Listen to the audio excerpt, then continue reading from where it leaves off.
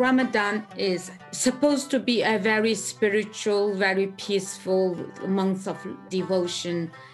But now, month of Ramadan is the saddest month for the Uyghurs. We are disappearing. Genocide is taking place in our country.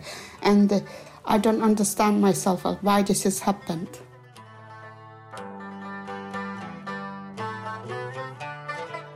My name is Rahima Mahmoud. I was born in the city of Gholja, the northern part of East Turkestan. And the Uyghurs lived in the Uyghur homeland for thousands of years. We are Turkic, very similar to the Uzbek people. Our language is Turkic, so we are much closer to Istanbul than Beijing. And religiously, we are Sunni Muslim. Before we became Muslim, we were Buddhists and shamanism. So the Uyghurs, the culture, it reflects in the very old paintings and songs and music. So it has its very unique culture. The influence of Sufism is very, very strong. So as a musician myself, a lot of my songs, the lyrics are very much Sufi. They're about divine love and etc.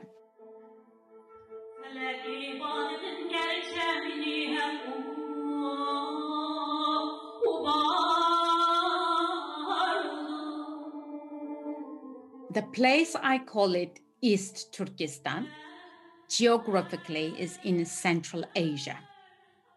I would like also explain the name of Xinjiang. Xinjiang means new frontier or new territory, is a colonial name.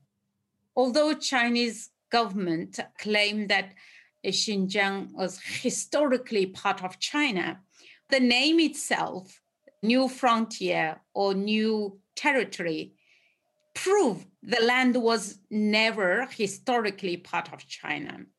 So it was occupied during the Qing dynasty, and before the Chinese Communist Party occupied East Turkestan in 1949, we had two very brief independence, 1933 and 1944. In 1949, the Han Chinese population in East Turkestan was 4 to 5%. They actually all spoke Uyghur language, because if they didn't, it made it very difficult for them to go by their everyday life. So then the mass immigration started from the 50s. The Chinese government wanted to populate the region and gradually assimilate Uyghur people and other Turkic Muslims for them to accept the Chinese way of life. My name is Nisa. I came to England about 20 years ago, and I'm living with my family, with my 4 kids, and with my husband. And my daughter is the oldest one, and she's with me now. Yeah, and she's studying in the university. She's very helpful with everything, cooking and technology, even writing. I'm helping you right now with the technology. Yeah, she's helping me with how to set up the recordings. I came from Kashgar and East Turkestan. Kashgar is one of the ancient city. It has 3,000 years history, and it was very colorful, very interesting. Kashgar is the heart of Turkestan, and sorry, I am very emotional. Kashgar is in my heart. Every single minute, I miss my country and Kashgar, especially day by day now.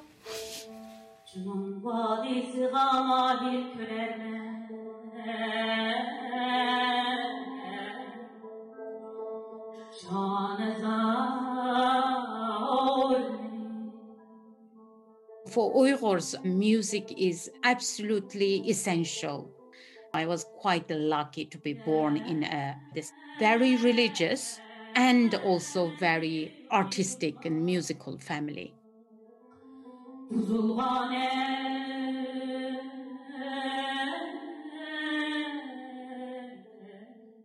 So the easiest way to describe maqam is a classical music of the Uyghur. And we are very, very proud of the 12 maqam that we have. And each of the 12 maqams consists of a main section that begins with a long free rhythm introduction, then followed by pieces with characteristic rhythmatic patterns that gradually increase in speed. It has very much the Sufi influence. A lot of lyrics are by these very well-known Sufi poets.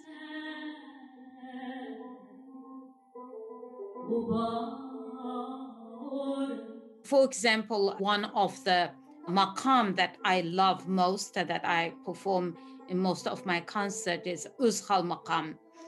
It starts with a very slow songs, and there are parts you sit and listen as if it is like a recitation of Quran and you want to cry. And then gradually the music melody changes from slow to fast, and so combination of different part of maqam. So there will be a part where when you hear the music, you cannot sit straight. You just want to stand up and dance.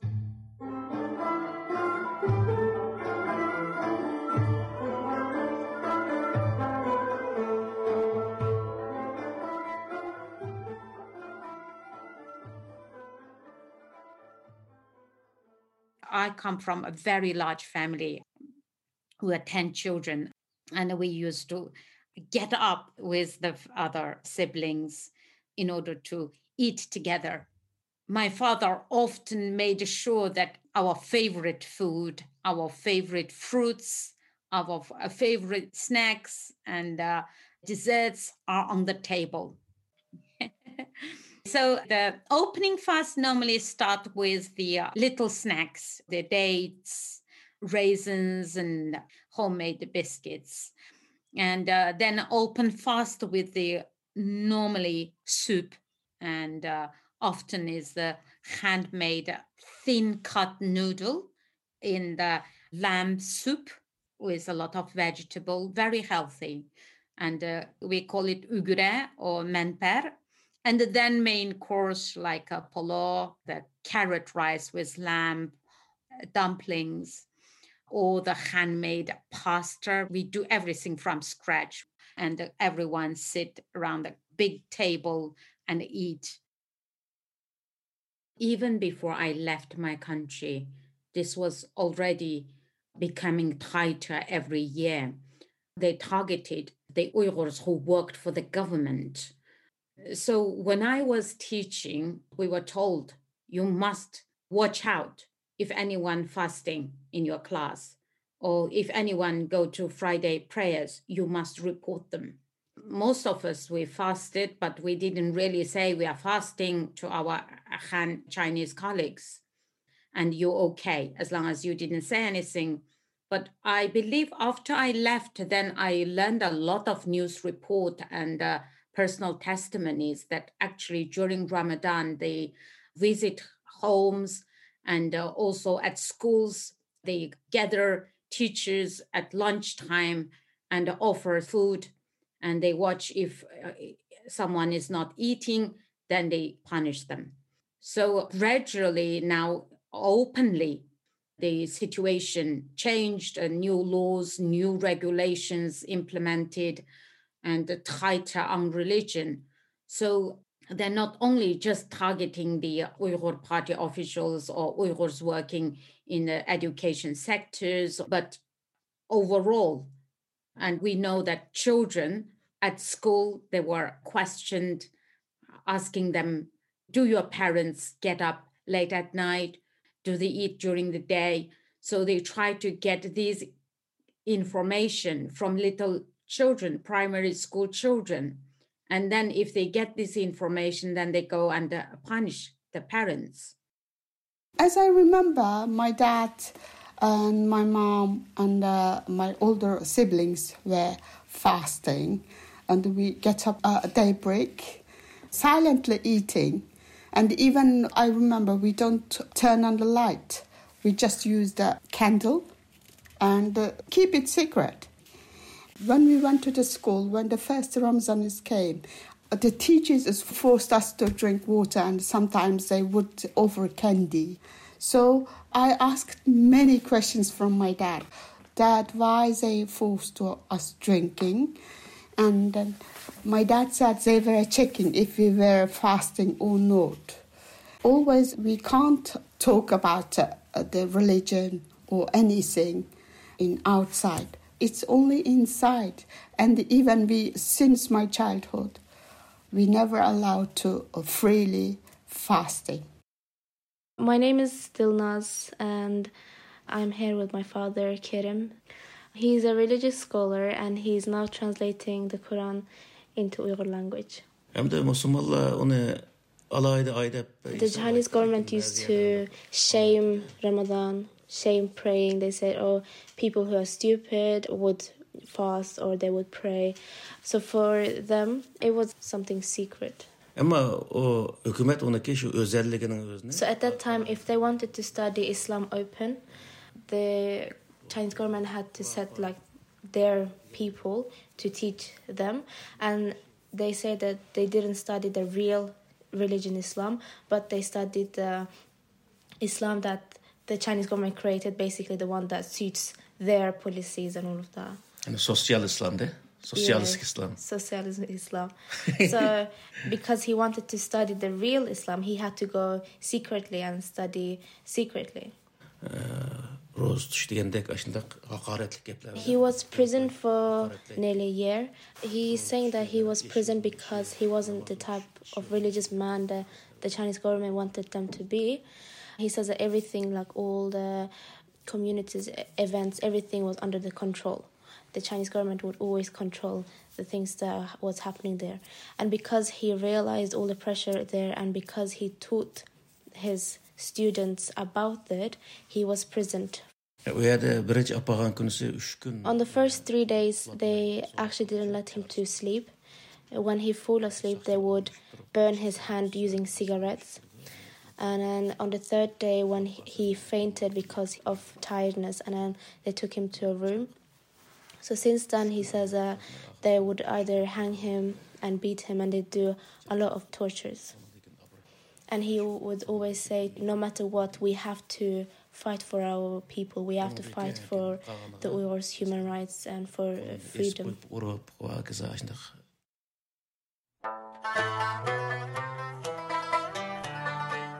This is a song about the Tarim.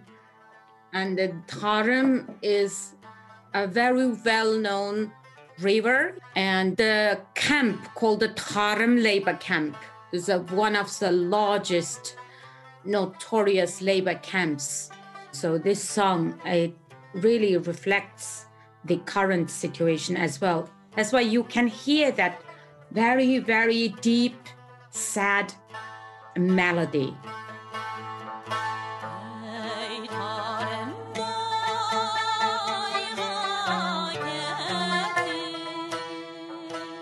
Farewell, loved ones.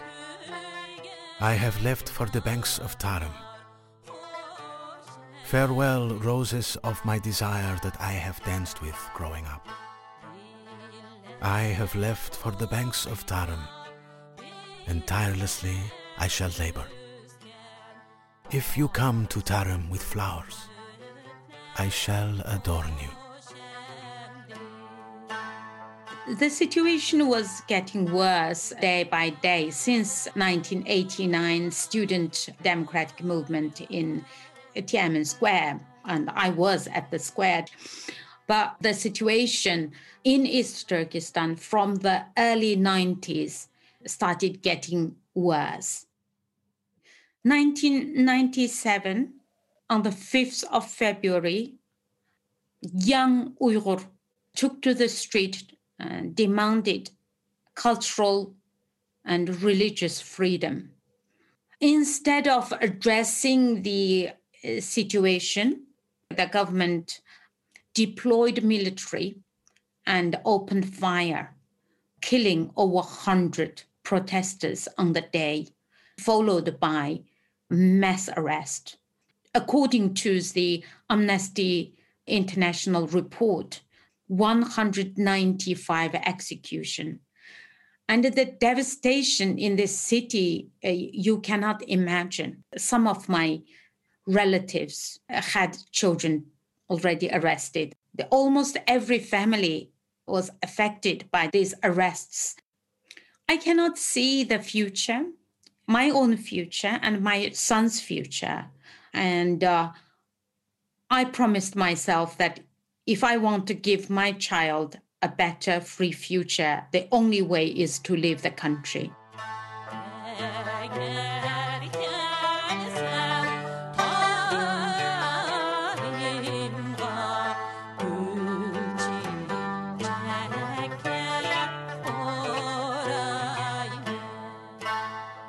Suddenly, my phone calls left unanswered. And then for 2 months, I couldn't get through to anyone.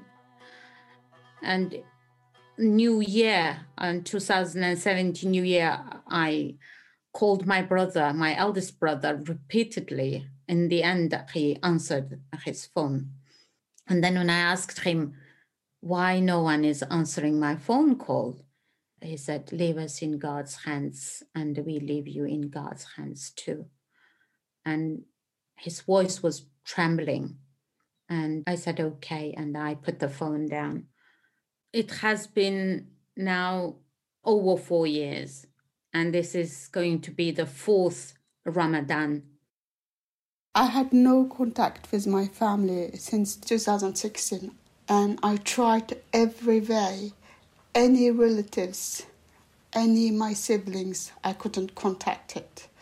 The last I was contacted with my sister, and she told me, please don't call me for a while. Even I don't know that are they alive or not.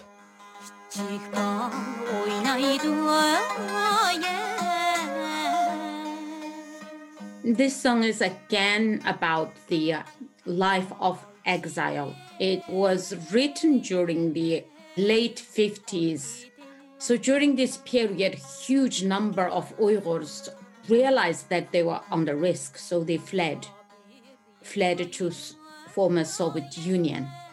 So this song is about the separation and reflect the exile.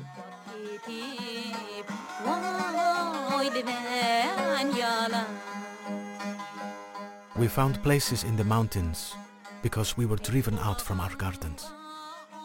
And this was our fate. But we did not surrender.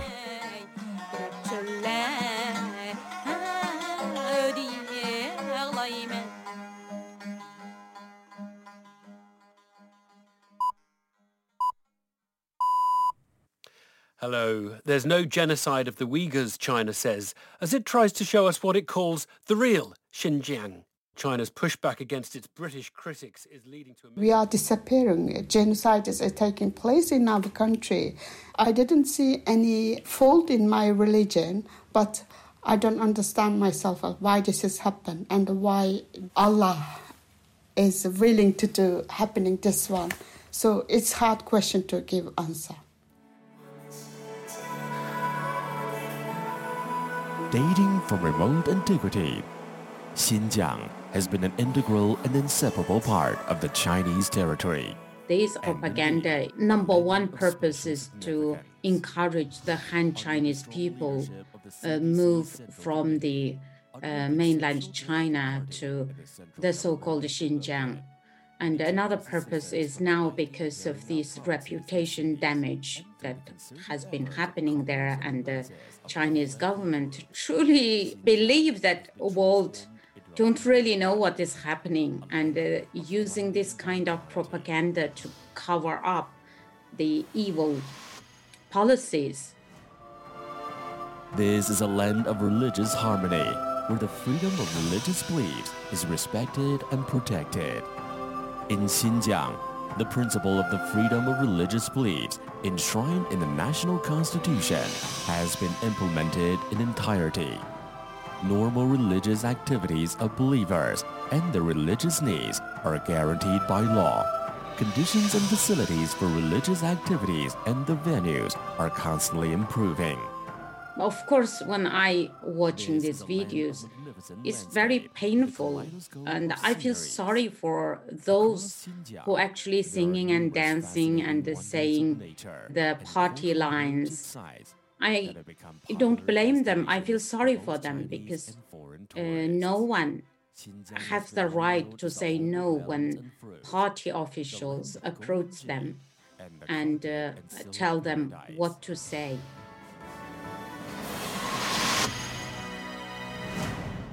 We don't know during this Ramadan what kind of propaganda games they're going to show. I'm sure you will see that they will have this propaganda video about people fasting and saying that the party policies is so great that Uyghurs have the freedom to practice religion, they can fast, and etc., etc. But we know there are millions locked up, and they are going through this very harsh brainwashing process. So it's an extreme situation. Since my childhood, the Ramadan time is really special for us. We cook our traditional food like manta, lagman, polo, and we prepare as much as we can.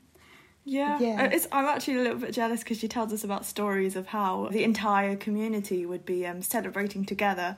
But obviously the community here is quite small and we just kind of keep to ourselves. We just celebrate as a family. But not much happens, especially not compared to what would happen back home in my mum's time. I feel sorry for them as well, yeah. Because we're living far away, so we can't come all the time together. Yeah, I mean, I think it was a lot more prevalent when I was younger, a couple of years ago. The Uyghur community would still gather around for Eid, yeah. They'd gather around at a park or a community hall. That kind of hasn't happened in a couple of years now. So, yeah, it's a bit sad. Yeah, but safety is the first. Of course, with the pandemic, it's not going to happen.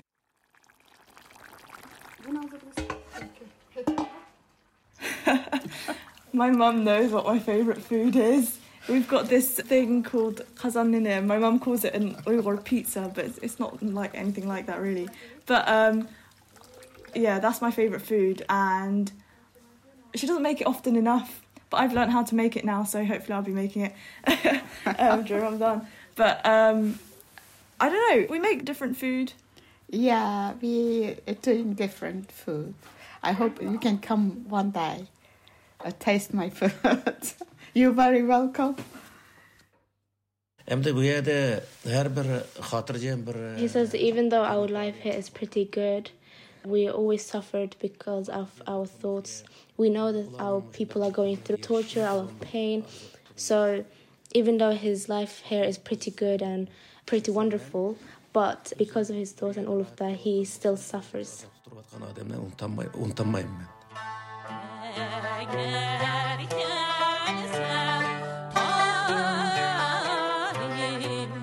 It will be just peace and quiet and on my own, and I will receive my son occasionally. He will come, he will stay with me. We open fast together, maybe close fast together.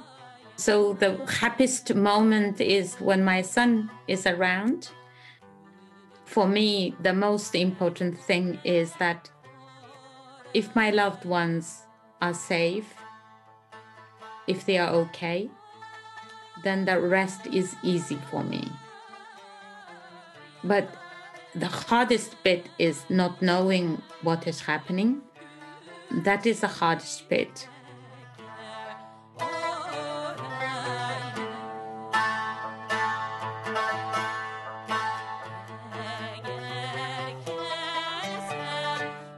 And You can hear this programme again and find other editions of Things Unseen at www.thingsunseen.co.uk.